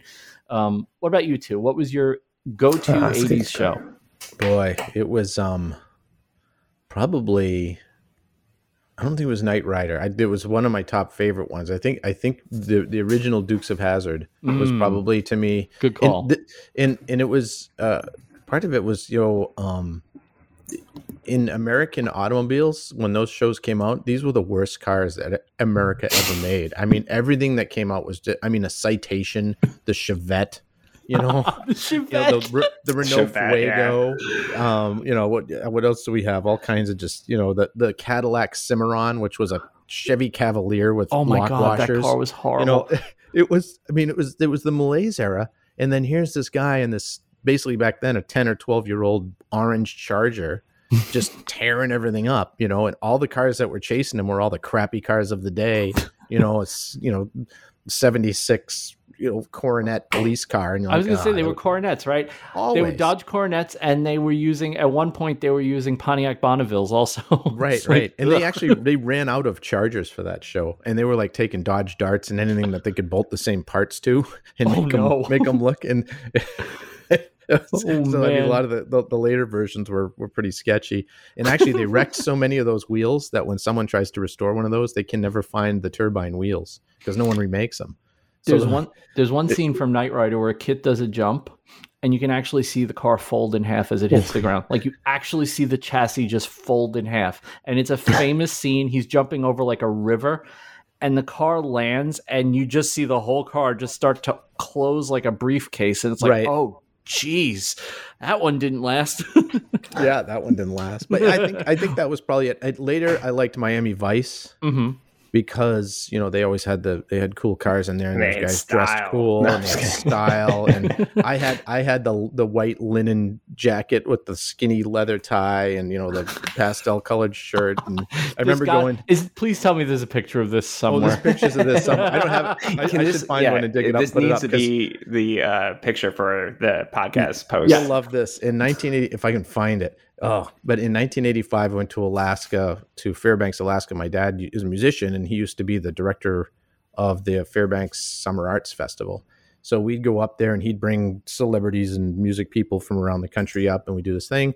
So, it was a big deal, and I'm the big deal's, son. So I'm up there, and it's Miami Vice time. So I'm up in Alaska, land of the midnight sun, in my, like Converse sneakers and just like I was telling you with the linen jacket and the leather tie and stuff like that, just trying to be all city and stuff. It was really, really funny because it worked. So totally. It was like there was I played drums, so I played in the jazz band up there, and there was a dance part of it too. So all these girls are dancers, they're all high school age too. Here I am walking around like my Joe Miami Vice, and I had my skateboard, so I'd ride my skateboard in with my suit on. I looked like a complete tool. But they were like, "Ooh," because these girls from Alaska, and you're like, "Oh, you're from somewhere else," and all the guys up there are like, "Oh, just what are you doing?" It was like we thought we had a shot here, and then there was another guy up there from Malibu. California, and he was a surfer dude, like totally like radical surfer dude, and bleach blonde hair and blue eyes and stuff like that. And he had a skateboard up there too. So him and I just got to be buddies, and we terrorize everything. And there's like one woman for every 6 men, and you guys have to go up there of all places. Right. And the worst part of it, because I was like 16 or so, and the worst part of it, worst or best depending on look at it, is I could go to the liquor store and buy wine. So like I'd come back with like, the biggest bottle of the cheapest crap wine that I could find. and we jug of wine. We had the idea after having a little wine, me and Gordy are like, hey, we should go to the girls' floor because, there was dorms, and we'll take our drumsticks, the big 3S, they're called, the big drumsticks you use like in a marching band. And they're like bats. I mean, they're huge. And so let's go to the end of the hallway in about 2 a.m. and we'll each do like an open roll on the bell that's the fire alarm, because they had the old big bells, the big huge bell with so we said let's see what that does. So we went and did it, and all the girls come out of the room, and then they just see it's us, and they're like, these guys again. We thought we were all cool, and they're like, you idiots, we got stuff to do, we have a recital, we're practicing. I mean, these people were serious. We're up there being told tools. It was awful, but this crap fun again. Times. Yeah, and so that was that was part of my 80s-ness, was doing that. And then I went out, the best thing I saw was later one of those nights where it's about 11 o'clock, it's still perfectly light out at night, and there was a guy out in a Jeep, an old, like, not an army Jeep, but like an early 70s Jeep, but a Jeep.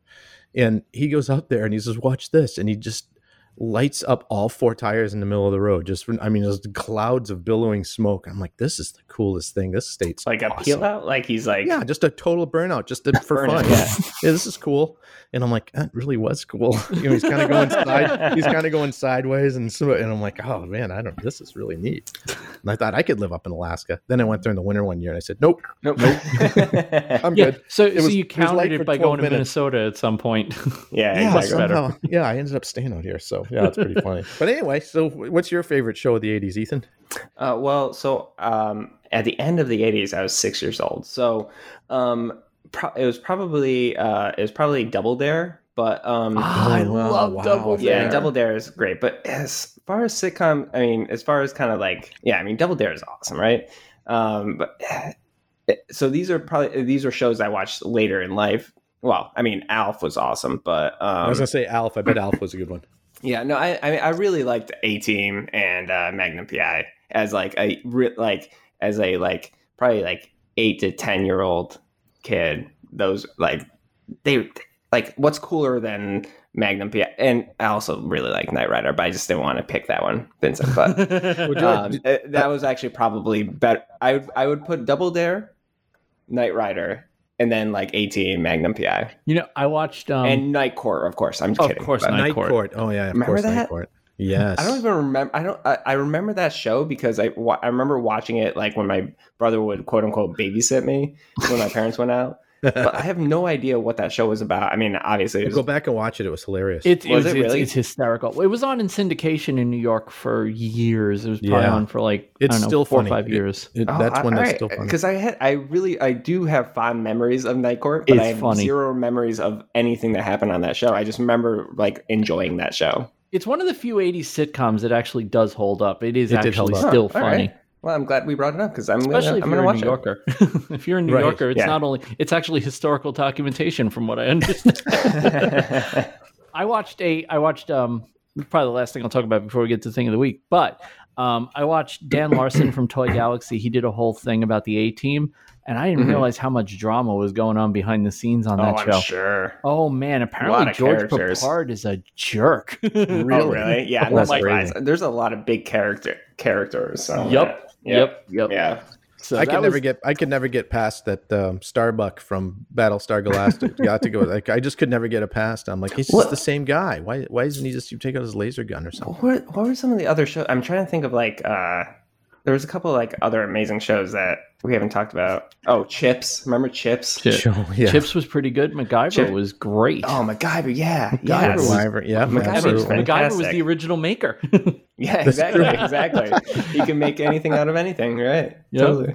Yeah, MacGyver is a good one. Yeah, that was actually one of my favorite shows. Yeah. MacGyver was definitely up there. It was MacGyver, the A-Team, and Knight Rider for me. Those were my three shows. Was MacGyver 80s?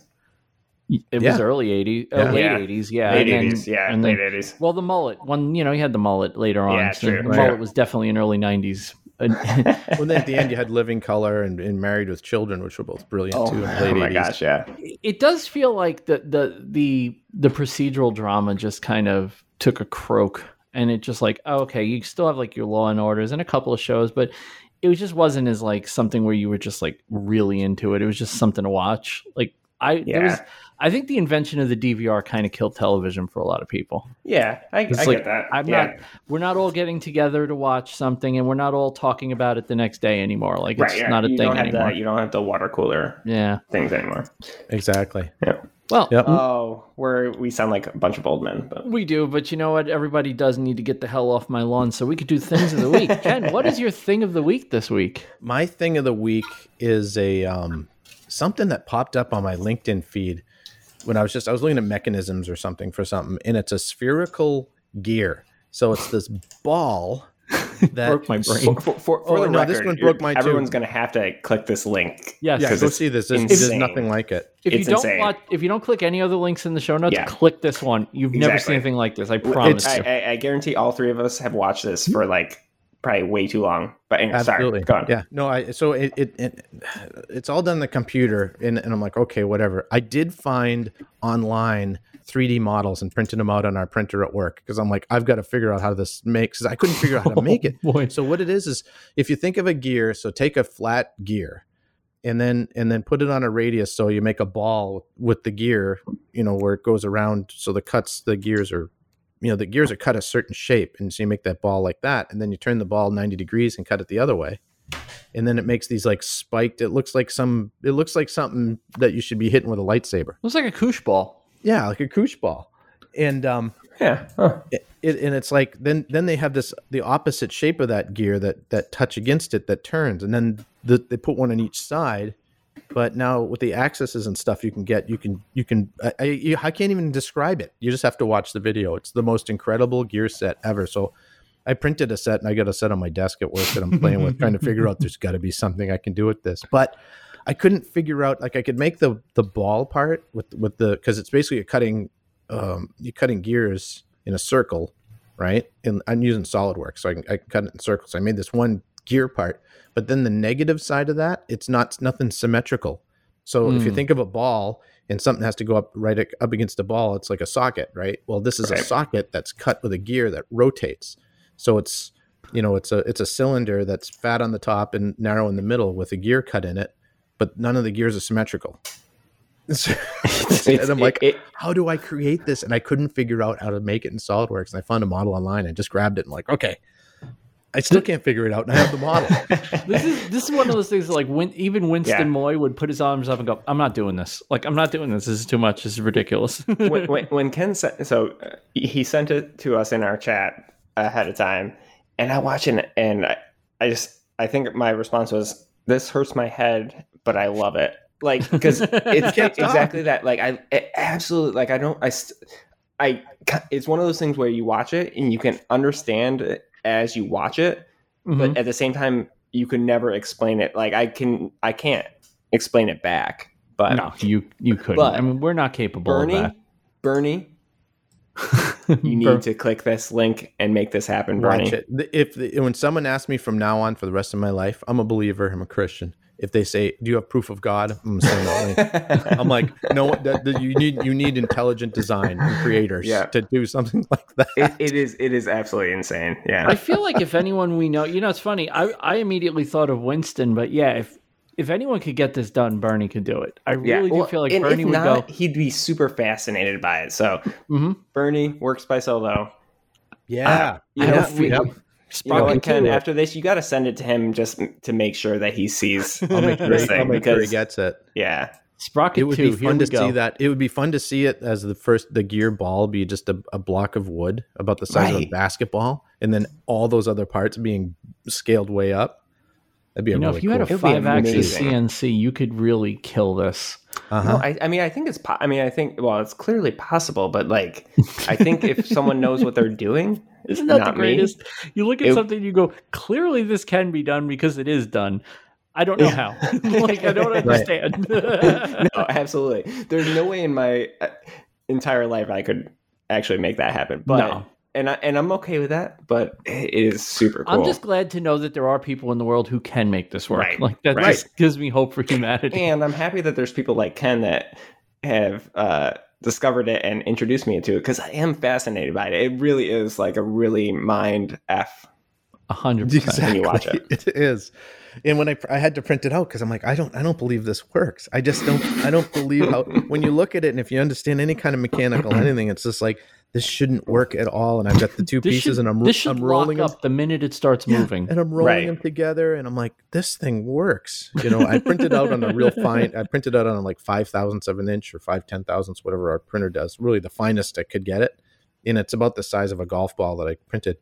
And it rolls together and it turns and it's crazy. That's mind blowing. We're gonna have that. We're gonna definitely have that link in the show notes. And I said, if you don't watch any of the other stuff that we recommend, please watch this. If you never clicked a show note link, click this one because it's super break cool. The streak today. Break the streak today. For sure. And I'll just warn everybody: the link starts out as boring and antiseptic as it does. It's just literally just like type list of what happens during the video.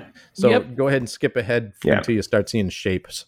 Totally. And then it's awesome. Yeah, definitely have a go. You'll enjoy it. If you're fascinated by mechanisms, you know who else would love this? Angus from Maker's Muse. Oh, he would lose his mind because this is what he does. He loves mechanisms in 3D printing. So yeah, you're right. You're totally right, Vincent. Yeah, that's totally up his alley.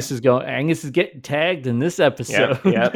Well, the practical engineer would absolutely love it too. Man, we should just make a list of all the people that would love to do this. Because we need to. Because people need to see this. Yeah. They need to see. This is definitely, Ken, you basically opened our eyes to a whole new world here. Oh yeah, and there was more to it than too. I mean, when I started going down that rabbit hole on Google, I was like, wow, I gotta stop. But this is too much for me already. Don't start. I don't.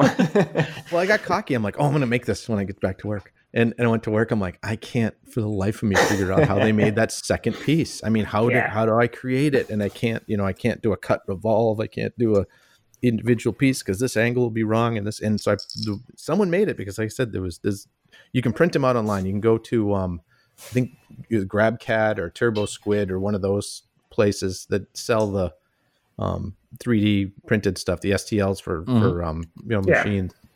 They had it, so I just grabbed it and printed it out. That's crazy. It's really cool. We're gonna have that link in the show notes, obviously. Ethan, thing of the week, sir.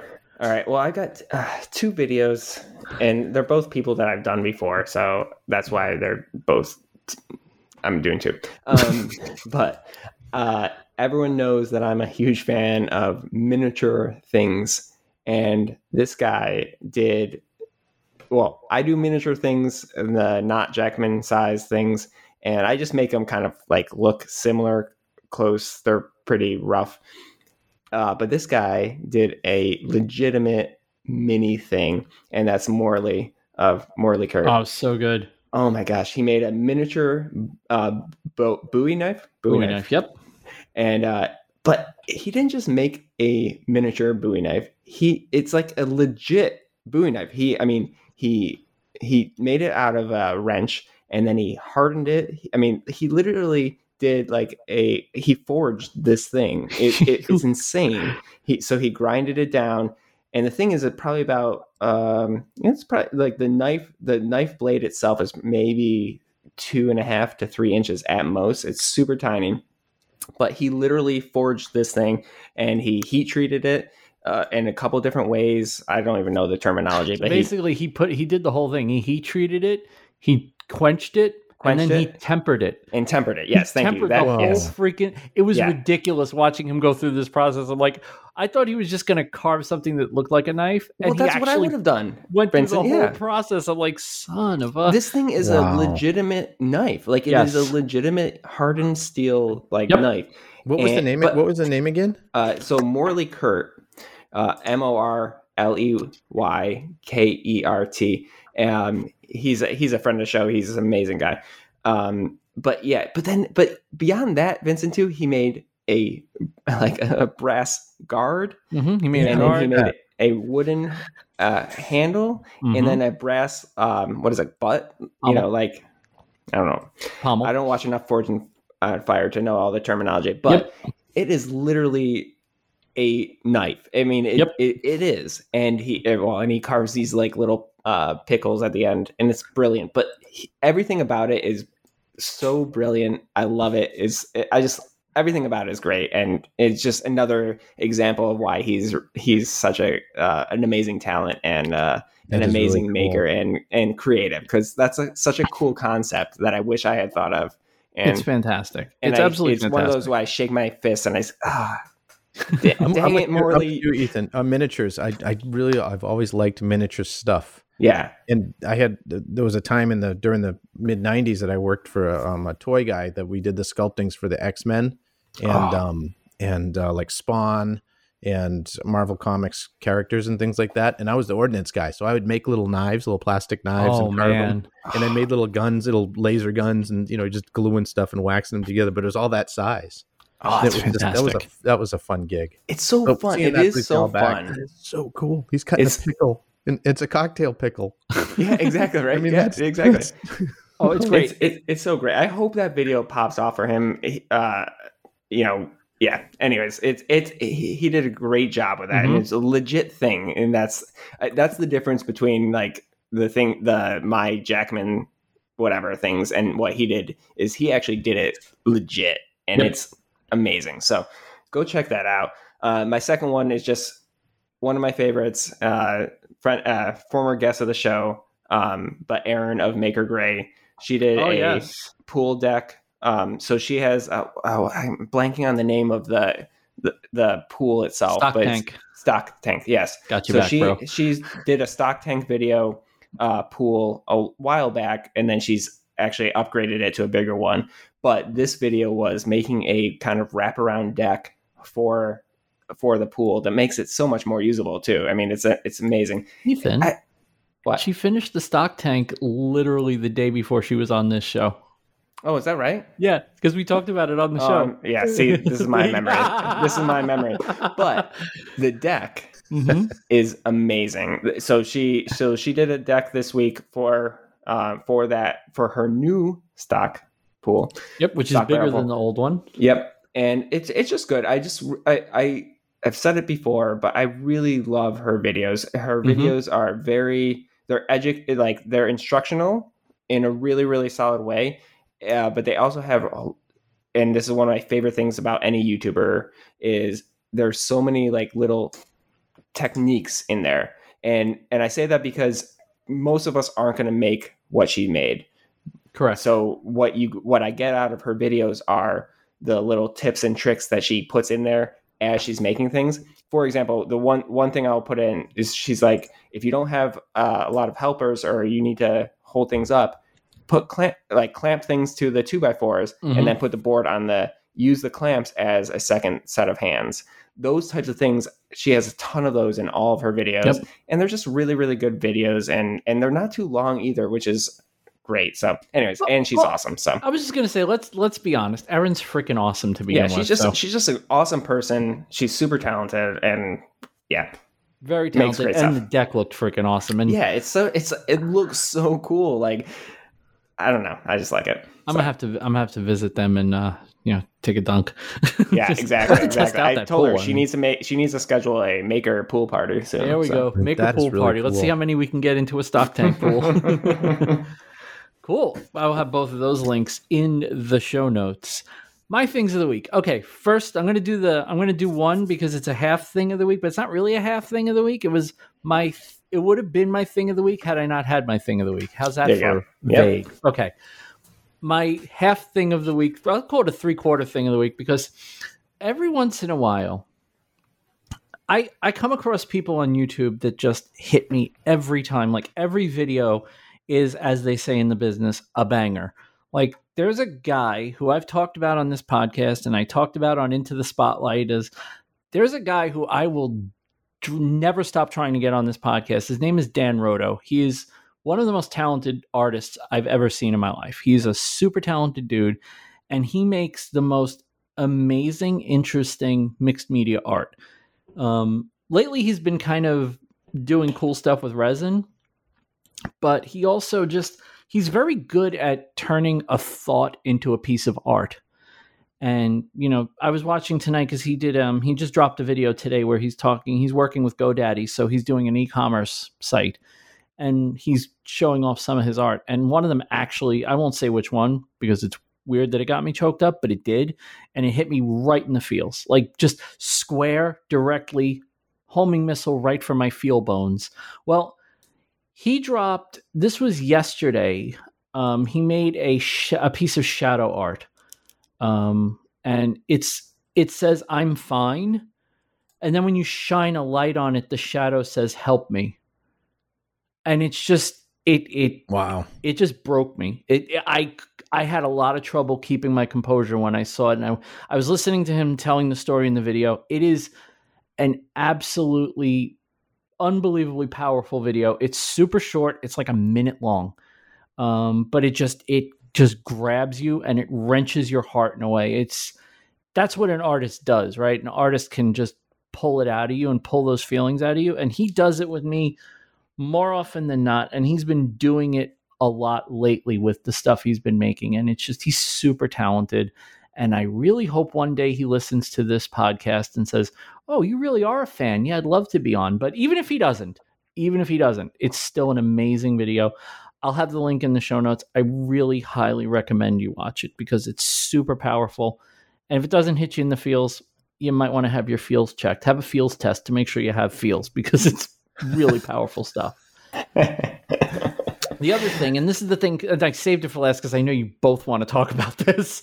So when I was at Jimmy's, just hanging out with Jimmy who? Jimmy DiResta. You may have heard of him. He's kind of popular. Oh, Jimmy DiResta. Yes, yeah, I think I've heard of him. You may have heard of him. He has a video or two. He's got like a couple of followers. He's one of those guys. Anyway, while I was there, I met Jeremy Foster, who goes by mostly Accruit. And yes, I said that correctly. That's the joke. But we were talking about airbrushing. And he's like, "Oh, I have something in my truck I want to show you guys." So we were all just hanging out. There were like 6 of us just kind of just chatting about various stuff. And he brings over, I swear, it blew my mind. He brings over a small, portable, battery-powered airbrush. And I'm like, "Come on, really?" And he goes, "Yeah, here it is." And I put it in my hand and I pulled the mechanism and I put my hand in front of it and I was like, "Oh wow, this thing actually works." Like a pencil or drawing, like it. Well, I felt the air coming out. Okay, and I could actually feel some force behind it. Okay, like it didn't feel like a desk fan. It felt like an airbrush. And he said that he had done. I said, "So what's the battery life on this thing? Like 15 minutes?" He goes, "I got about 2 hours out of it of almost continuous use." Wow. And he had used put a coating. Yeah, he put a coating to protect the patina on his truck, and he used this to do it. What? So, yeah, it's mind blowing. So I'm like, all right, fine. I'm just going to buy one and try it. So I finally got it. And this week I got to try it with a couple of Stuart Semple's art supplies. So I tried it with Blink, which is a matte black ink. And I tried it with Mirror, which I've talked about on this podcast before. And I got to tell you, man, this airbrush is just amazing. It is unbelievable. Is there a compressor? For the money. What's that? I mean, is there a compressor on board? So the compressor and the battery are built into the bottom unit of it. Okay. And then the compressor, it's very interesting the way this thing works. It doesn't work like a standard airbrush as far as how it triggers the compressor. You don't need to turn this on. You screw on the airbrush, the actual brush, to the battery pack / compressor. When you push down on the mechanism, a pin pushes down on the compressor and that turns the compressor on. And it just works. It's mind-boggling. I don't even I was using it going, I can't believe this actually works. And you know what? It does actually work. And it works really, really well. If you've wanted an airbrush and didn't want to deal with compressor or the You're talking to me right now, Vincent. Exactly. The one thing I will say, if you don't know how to thin paint and how to clean an airbrush, you're definitely going to want to find out how to do that before you use this. I would say get it, but I have airbrush cleaner that I actually just run a cycle through, and it does the job just fine. Really, you're only supposed to use that between colors. I use it to clean the airbrush. I've never had a problem with it. You have to thin your paints. Obviously, if you're going to use acrylics 1-to-1 water and paint. Or if you're going to use enamels or oils, there are special thinners for airbrushes that you have to use. And that's just a matter of feeling and getting the ratio right. When I did the blue Tonka truck, that was the first time I ever used the airbrush. Mm-hmm. And you get the feel for the ratio very quickly. I mean, worst case, open it up a little more, push a little further back on the action. It's really nice. It's dual action. So you push down and move it forward and backwards to control airflow. And it's gravity fed, and they give you 2 different tanks. They give you a small tank and a large tank to use with it. I can't say enough nice things about it. It works exactly like it's supposed to, and it's quiet, which means I can use it in my jewelry studio when my wife is asleep. So, highly recommend it. If you're if you think you might be wanting to try airbrushing, this is a very inexpensive way to get started. I'm going to get it, and I'm going to hit you up with a lot of questions. You're using leather dye. And leather dye is very liquidy, so you probably don't even need to thin it. And I'm gonna get one too. I think everyone should get. I honestly cannot believe that this is only $70 and it works this well. That was the other part of it. That was like, oh, that's actually a really approachable price for someone that's like interested and not completely committed. You know what I mean? Like, yeah, exactly. Yeah. I mean, I have a regular airbrush and I don't use it because I don't want to deal with it. Like, it's a pain in the ass. It works great. It's a master airbrush. It's not a high-end brand. It's not like an Iwata, but it's a good airbrush. It's a brand. Mm-hmm. I just don't use it because it's too much of a hassle, dealing with the compressor and the plugging it in and running the hose. And it's like, I don't want to deal with that. This is it's really good. Really awesome. Good. That's a great thing of the week, man. Yeah, I got to give Jeremy credit, man, because this might change everything for me. I did some masking on that star that I put in my Instagram stories. And because it's an airbrush, you rarely get bleed with anything you spray. Right. So, if you spray it correctly, you won't get bleed. And masking works amazingly well with an airbrush. If you have a Cricut that would cut shapes, you can mask anything at all. That's true, right? I mean, you can really get crazy. Totally. I'm one of the things I did in my past life was an airbrushed artist. I mean, I did hundreds of motorcycles and cars and all that kind of stuff. Yeah. I have concerns that it might not be good for you then. Well, I would try it because for doing things like these drawings and stuff I do, I don't use the airbrush to. A lot of times I'm like, I could airbrush this. I'm like, I don't want to take it out in the garage. I go put it in the compressor. That's the thing, right? You can't use an airbrush in your house. It's. I mean, you can, but you want to use it in a place. There, just and I'll give everyone a pointer too from someone's airbrush for 25 years.